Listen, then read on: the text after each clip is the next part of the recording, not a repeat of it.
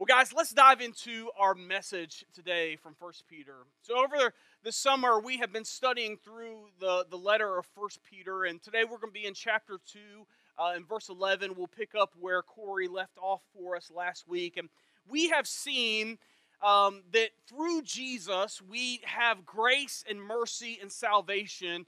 And as Corey shared with us last week, we also have a new identity in Jesus.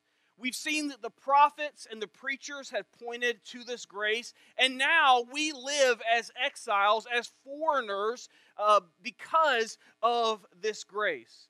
This is not our home. We are a chosen people, a royal priesthood, a people who are of God's possession because of the grace that He has shown us through Jesus. And that grace calls us, as we saw, to love one another sincerely and deeply because we are living stones being built together on our foundation, who is Jesus. Well, this morning, Peter is going to remind us to live as exiles and foreigners. And then Peter's going to start giving us some practical how-tos of how to live as exiles and foreigners. As we follow Jesus, we are called to live different than the rest of the world. We are called to live as citizens of the kingdom of heaven, not just citizens of the country that we live in. Now, many of you guys know I'm a pretty big Tar Heel fan. I have many Tar Heel shirts. I have many Tar Heel collectibles in my office. I've been to many games. I've watched many games. I've been to the Smith Center on a number of different occasions and watched the Heels play. I am a big Carolina fan. But you know what? Me being a fan of the Tar Heels doesn't transform my identity. Me being a Tar Heel fan doesn't transform my eternity. In fact, it's kind of hurts me to say, but you can be a Duke fan and still be transformed by Jesus. It's hard work, ain't it, Ray David? Well, I'm just pointing. Just I want for effect, those Duke fans, Joel, I just want to make sure that they get that. Look, it doesn't transform our eternities, who we root for, who we are fans of. Peter calls us to live as exiles and foreigners because we are followers of Jesus. And exile living isn't fan living. But I think in our culture, we have mixed this up some. You see, we think that following Jesus means that we are called to the stadium to watch worship happen. Worship is an event that we show up for on Sunday morning. We mistake the church as being a building that we go to watch worship take place. But worship should be our new way of living because of who we are in Jesus. Worship is our new way of living, and the church is who we are as God's people. We are redeemed and we have been remade by Jesus. And those two things go hand in hand. Because if we only change our actions, if we are only concerned about the morality of this, then we become Pharisees. Only concerned about the outside while the inside is still unchanged. But what we have seen so far in 1 Peter is that when our minds and our hearts are being changed by who Jesus is and what He has done for us, then our actions and our words and our living come out of that, and they will be changed. They will be changed. But we are not just here to be fans. We are called to be followers of Jesus. Jesus is our Savior. This is the first step. But this isn't the last step. Our salvation not only changes and transforms our eternity, but our salvation changes and transforms who we are here and now. The way that we think, the way that we speak, and the way that we live. We have been bought, we have been cleansed, we have been fixed, and we have been repurposed by Jesus. And once we have repented of our sins and met Jesus in baptism, we then are to follow his example because we have been saved by God's grace. And again, as we've seen through 1 Peter, it's not the other way around. We don't work really hard to earn God's grace. We are given God's grace freely, but then our lives begin to transform because we have been saved, not in order to be saved. This is how we are to be the church. So, if you have your Bibles, if you would turn with me over to 1 Peter chapter 2. If you're looking for 1 Peter, it's almost at the very back of your Bible. It comes right after the book of James and right before 2 Peter. If you get to 1st, 2nd, and 3rd John, you've gone too far. 1 Peter chapter 2, verse 11 is where we're going to be at today. If you don't have a Bible, we have some on the back table. We'd love to give you a copy of one today. But read along with me there in verse 11. Peter says, "Dear friends, I urge you as foreigners and exiles to abstain from the sinful desires which wage war against your soul. Live such good lives among the pagans that though they accuse you of doing wrong, they may see your good deeds and glorify God in the day that he visits." So Peter here uses these terms, foreigners and exiles, again. Now, if you were here a couple of weeks ago, you saw as we began this letter of 1 Peter that he used these same titles. And we talked about how the people that Peter was originally writing to weren't foreigners and exiles because of the land that they were living in. Most likely, they were living in the land that was of their native birth. And yet Peter calls them foreigners and exiles because they have been transformed, not because of their nationality, but because of their new identity in Jesus. They aren't a holy nation because of where they were born. They are a holy nation because of they have been reborn in Jesus. And if you'll remember from last week in verse 9, he says, "But you are a chosen people, a royal priesthood, a holy nation, God's special possession, that you may declare the praises of him who has called you out of the darkness and into his light, his wonderful light." These "you are" statements that Corey pointed out to us last week, these "you are" statements are about who we are now in Jesus, our new identity. And up until this point, Peter has really been laying out for us the why. Why are we to live as foreigners and exiles? Why are we to live as citizens of the kingdom of heaven? Why are we to live in this new identity that we have in Jesus? But from here on out, Peter is really going to get down to the nuts and bolts of things and give us some practical how to live in this new identity, what it will look like and what it should look like for us to be followers of Jesus, what it should look like for us to be new and repurposed and cleansed by Jesus. But from here on out, Peter will give us much more of the how-tos of exile living. But verses 11 and 12 here, these verses that we just looked at, will become a theme for the rest of Peter's letter. This is what it looks like to live as foreigners and exiles, as aliens and strangers. This is what it looks like to live as followers of Jesus, even though the world lives completely different.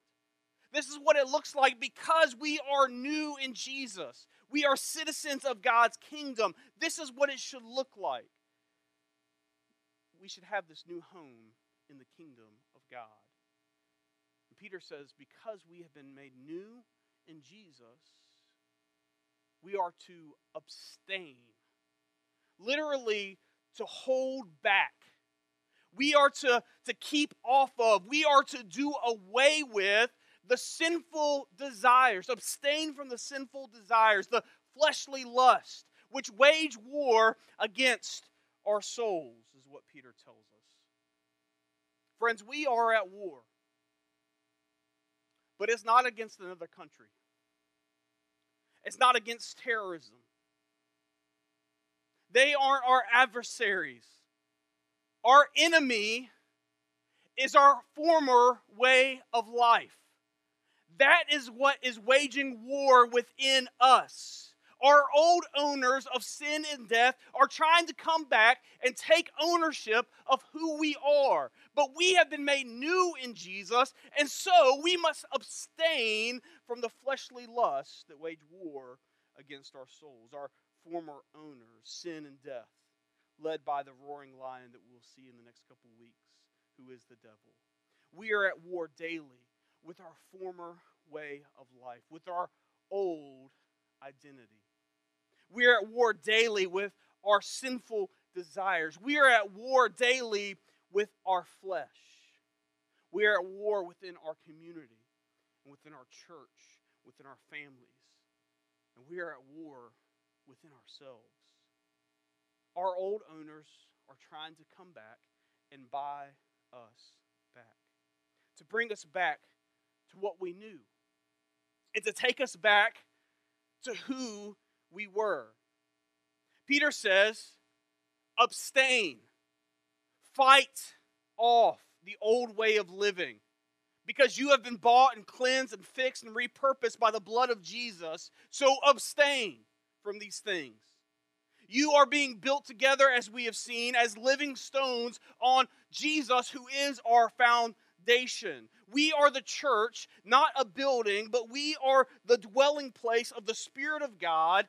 We are His sanctuary. We are God's people, not built by human hands, but transformed by the blood of Jesus. So abstain from the sinful desires, the fleshly lust. And he says, keep your behavior excellent among those who are far from Jesus. Now, I'm going to take you back a couple of weeks, but if you'll remember when we first started 1 Peter, we said that these believers that Peter was writing to, many of them were facing persecution and even death simply because they were following Jesus. And Peter says, keep your behavior excellent among those who are persecuting you, so that even though they accuse you of doing wrong, because of your good deeds may bring glory to God. What kind of self-restraint will these believers have had to have? He says, keep your behavior excellent, not so that you are glorified. He says, keep your behavior excellent, not even so that you can avoid punishment. He says, keep your behavior excellent, so that when Jesus returns, they may possibly, those who accuse you of doing wrong, may possibly bring glory to God.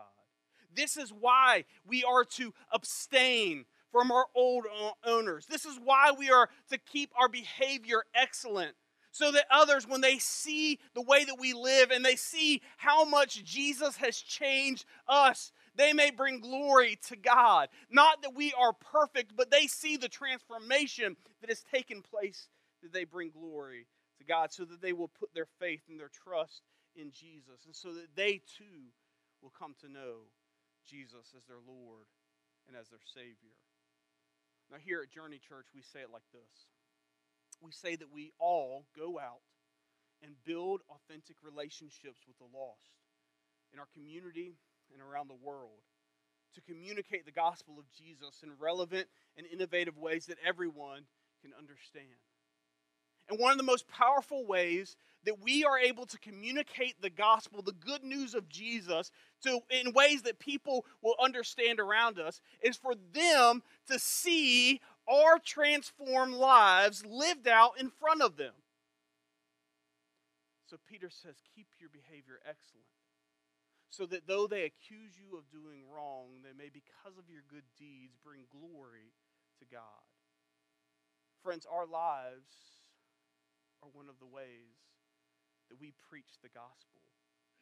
Now, this shouldn't be the only way. We should also use our words and tell them the good news about Jesus, but our lives should also preach the gospel to them, because we are to live as foreigners and exiles to lead people to Jesus with our lives and with our words. We, as a church, we want to help everyone discover their relationship with Jesus. In fact, this is what Jesus told us in Matthew chapter 5 in verse 16. He said, "In the same way, let your light shine before others, that they may see your good deeds and glorify your Father in heaven." Jesus says, let your light shine, not so that people bring you praise. Jesus says, let your light shine, not so that you get the recognition. He says, let your light shine so that God may get the praise. Peter tells us to keep our behavior excellent. Jesus says, let your light shine. Friends, we should live as foreigners and exiles even in our own country, because we are not just citizens of the United States, but we are citizens of the kingdom of God. And our citizenship in God's kingdom takes priority over everything else because of who we are in Jesus. So, Peter begins to give us some practical things in the next verse. Look at verse 13 with us. Peter says, submit yourselves for the Lord's sake to every human authority, whether the emperor as a supreme authority or to his governors, who are sent by him to punish those who do wrong and condemn those who do right. And commend those who do right, For it is God's will that by doing good you should silence the ignorant talk of foolish people. Live as free people, but do not use your freedom as a cover-up for evil. Live as God's slaves. Let's pause there for just a moment. So Peter says here to submit yourselves to the emperor. Again, I'm going to take you back to when we started 1 Peter. If you'll remember who the emperor was at this time. He was Nero. He was the one who was having Christians persecuted and killed. He was the one who was falsely accusing them of setting all of Rome on fire. And so Peter says, submit yourselves to that guy for the Lord's sake. And I think sometimes we read this and we think, man, I've got to submit to that guy who's in office that I don't like and that I didn't vote for. But I don't know if you fully grasp what Peter is saying. Because we don't face the same types of persecutions as what these early believers were facing, and even what our brothers and our sisters are facing around the world. In fact, our brothers and sisters around the world face death on a daily basis because they follow Jesus. I'm reminded of our brother Karna, who's in the region of Bhutan. And he's a Christian, but the government of Bhutan refuses to issue him a citizen ID.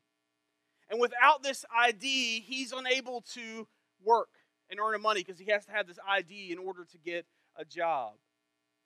And he reported that the authorities have confiscated the crops of Christians who don't have this ID because the government in Bhutan knows that these Christians do not have a legal way to protest against them. And even though Karna has struggled to earn a living in this type of system, he remains faithful to be a witness and evangelist for Jesus. And his prayer is for the salvation of his country more than his own needs. And then I'm reminded of Young, I may be pronouncing his name wrong, Kim, who the day before he turned 19 planned to escape from North Korea. But that day, the security forces raided his house and arrested him. And the raid was a part of an operation that gathered Christians and carried them into prison simply because they were secretly carrying the gospel of Jesus into North Korea for many years. And Kim's parents received reports that their son had been sent to a prison camp, and his father has petitioned endlessly for his release. to no avail, even requesting the UN to intervene and other international organizations. And it's estimated that there are nearly 30,000 believers, 30,000 of our brothers and sisters who are imprisoned in North Korea right now, simply because they follow Jesus. So Peter says, abstain from your old life, no matter what it may cost you. He says, keep your behavior excellent, even in the midst of suffering for the name of Jesus, so that those who accuse you, those who imprison you, may, because of your good deeds, may bring glory to God. Jesus said, let your light shine, so that even though they see you and they think that you're doing wrong, they may see your good deeds and bring glory to our Father in heaven. Many, for the Lord's sake, have submitted themselves even to oppressive human authorities, so that God is glorified through them. So that through their good deeds, even though they are accused of doing wrong, they hope that one day God will be glorified. And that even their accusers will turn to Jesus. And then Peter really sums up this whole section in verse 17. He says, show proper respect to everyone. Love the family of believers. Fear God. And honor the emperor. This should sum up our relationships with other people. This should sum up our relationships with our government. Honor all people. Love one another. Be in fear of God. And honor our leaders. Do so with honor and love. Keep your behavior excellent, so that when others see our transformed lives, so that when others see our light shining, so that when others see our good deeds, though they may accuse us of doing wrong, may bring glory to God in the day of His return. This should sum up our lives as it comes to relating to those who are outside of us in our relationships with others. And then Peter continues in verse 18. He says, slaves, in reverent fear of God, submit yourselves to your masters, not only to those who are good and considerate, but also to those who are harsh. For it is commendable if someone bears up under the pain of unjust suffering because they are conscious of God. But how is it to your credit if you receive a beating for doing wrong and endure it? But if you are to suffer for doing good and you endure it, this is commendable before God. This is commendable before God. Now, throughout the years, especially in our country, these verses and some others have been twisted to try to somehow justify the atrocities of slavery. N.T. Wright speaks on these verses and he says, in the ancient world, the time that Peter was writing, more or less everything that is done today by electricity or gas or engines was done by slaves. The majority of the people that Peter was writing to would have been slaves. Nearly 2/3 of the population of that time were. Quite a few Christians were slaves. And as you might expect, as we have experienced our own selves, that the gospel grants through Jesus dignity and self-worth for those who believe it. Peter addresses these Christian slaves, telling them, instead of telling them, as we might prefer, that they should rise up and revolt against their masters, he tells them to obey and show respect, not only when their masters in question are kind and fair-minded, but also when they are unjust. Now, putting up with unjust suffering looks to us very much like conspiring with wickedness. And there have been many violent households and abusive workplaces, and as we have seen in our history past, the atrocities of slavery, that people have been able to continue to do in wickedness because people were afraid to speak out. Instead, they would rather just keep their heads down and put up with the abuse. And if it hadn't been at many different points in history for followers of Jesus speaking out and standing up for, these abuses may still go on. Because oftentimes blowing the whistle could cost people their jobs, their home, and even in extreme cases, their life. But that's not Peter's point here. Peter isn't saying that we should not speak out against atrocities, that we should not speak out against any of these types of evil. But Peter is trying to give us a deeper truth behind this moral dilemma. Peter is not somehow justifying slavery as people have twisted these verses to mean, but rather Peter invites followers of Jesus to occupy Jesus' extraordinary story and to embrace it as their own. Having been healed and rescued by those events that were unjust, and to make them a pattern in our own life as well. And the key to understanding these verses that Peter is talking about comes through the crucifixion of Jesus. The crucifixion of Jesus was the most unjust and wicked act that the world had ever seen. Here is a man who deserved nothing but praise and gratitude, and yet received nothing but rejection, beatings, and being killed. Jesus is the Messiah, and hence the world's Lord, and He alone can represent all others. He alone can completely and appropriately stand in the gap for them. Peter isn't simply recommending that people remain passive while suffering is going on.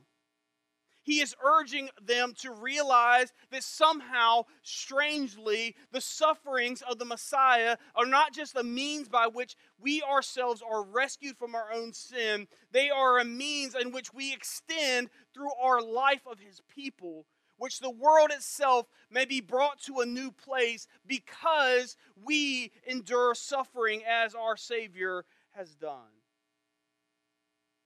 And then Peter tells us exactly this in the next verse, in verse 21.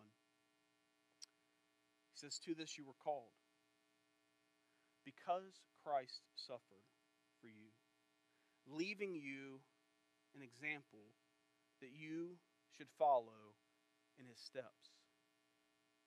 Jesus has set the example for us, that we are to follow in His steps. And this would have spoke volumes to not only these believers who were slaves, but also the believers who were suffering persecution. And to know that the sufferings that they were going through, that their Lord and Savior had also gone through. This would have spoke volumes to them, and it should to us as well. Now here at Journey Church, we say this. We say that we follow the example of Jesus, who sacrificed for the needy, the hurting, and the lost. And this is how we put our faith into action, by mobilizing to help our community and our world, even when it calls for us to sacrifice and to suffer to care for their needs over our own. You see, the crucifixion of Jesus not only is the means by which we receive God's grace, but is also the example for us to follow in. That we should suffer and sacrifice to put the needs of others above our own, as Jesus has done for us. Peter continues in the next verse, verse 22, talking about Jesus and the example that He has left for us. He says, "He committed no sin, no deceit was found in His mouth. When they hurled their insults at Him, He did not retaliate. When He suffered, He made no threats. Instead, He entrusted Himself to Him who judges justly. He Himself bore our sins in His own body on the cross, so that we might die to sins and live for righteousness." by his wounds you have been healed. Jesus, the only innocent man. Jesus, not because he had committed any sins. Jesus, who was falsely accused, was spit upon, was beat, was yelled at, was cursed at, humbly took all of it without retaliation, without striking back. He quietly received the punishment that you and I deserve on himself, so that through his death, you and I might have life. By his wounds, we have been healed. Paul tells us in Romans chapter 5, he says, you see, at just the right time, while we were still powerless, Christ died for the ungodly. Very rarely would anybody die for a righteous person, though for a good person someone might possibly dare to die. But God demonstrates his own love for us in this: while we were still sinners, Christ died for us. And since we have been justified by his blood, how much more shall we be saved from God's wrath through him? For while we were God's enemies, we were reconciled to him through the death of his Son. How much more, having been reconciled, shall we be saved through his life? Jesus took our punishment. He took the death that you and I deserve on himself, and he gave us life. And so, we are to live as exiles and foreigners. We are to follow the example of Jesus, who is our foundation. And this is the example that he has given us. He sacrificed and suffered to put our needs above his own. At just the right time, while we were still sinners, he died for you and for me so that we could follow in his example and sacrifice and suffer for others as he has done for us. And then Peter closes out this chapter with these words: for you, like sheep, have gone astray, but now you have returned to the shepherd and the overseer of your soul. Friends, there are many of us who, at different points in our life, that these words have been descriptive of, that have gone astray. And I know that for some of us, we have returned to the chief shepherd and overseer of our soul, and I know for others, there's some that haven't. We are like sheep, and we wander from our shepherd and our protector. We have, like sheep, wandered from the caretaker of our soul, Jesus. And so he invites us. Because maybe today you've allowed that former owner of yours, of sin, to take back ownership in some areas in your life. And maybe there's some areas that you have wandered astray from Jesus, who is our shepherd. Won't you fight? Won't you abstain? Won't you put away that war that is waging within your flesh and return to Jesus today? But maybe you're here and you have never returned to Jesus. Maybe you have never even heard about Jesus and believed in him until today. I want you to know that Jesus, at just the right time, died for you and for me, so that you could receive the grace of Jesus. And he's calling you today to come and repent of your sins and to meet him in baptism and to return to the shepherd of your soul, who is Jesus. He died taking your place, and he's calling you to come today so that you can begin living as a royal priesthood, a holy nation, a people of God's own possession. Church, let's live as foreigners and exiles. Let's let our light shine. Let's let our deeds be lived out so people can see the gospel in and through us. Not that we are perfect, but that we have been transformed. Let our behavior be excellent, so that though they accuse us of doing wrong, they may, because of our good deeds, glorify our Father in heaven when He returns. Will you pray with me? Father, we thank you for the example of your Son Jesus. We thank you for the sacrifice that He has made for us. We thank you that we have the opportunity to even return to Him, because, as Peter told us, we are like sheep and we wander far too often. Because of this war that is waging within us, our fight against the flesh, we find ourselves so often, as Paul did, doing the very things that we know that we ought not to do, and the things that we want to do, we can't. So, Father, help us to abstain from the fleshly lust, the sinful desires, so that we can keep our behavior excellent, so that we can show the gospel through our lives to our coworkers and our friends and our family and our neighbors, so that they may see our good deeds and bring glory to God, even if it means that we have to suffer for it.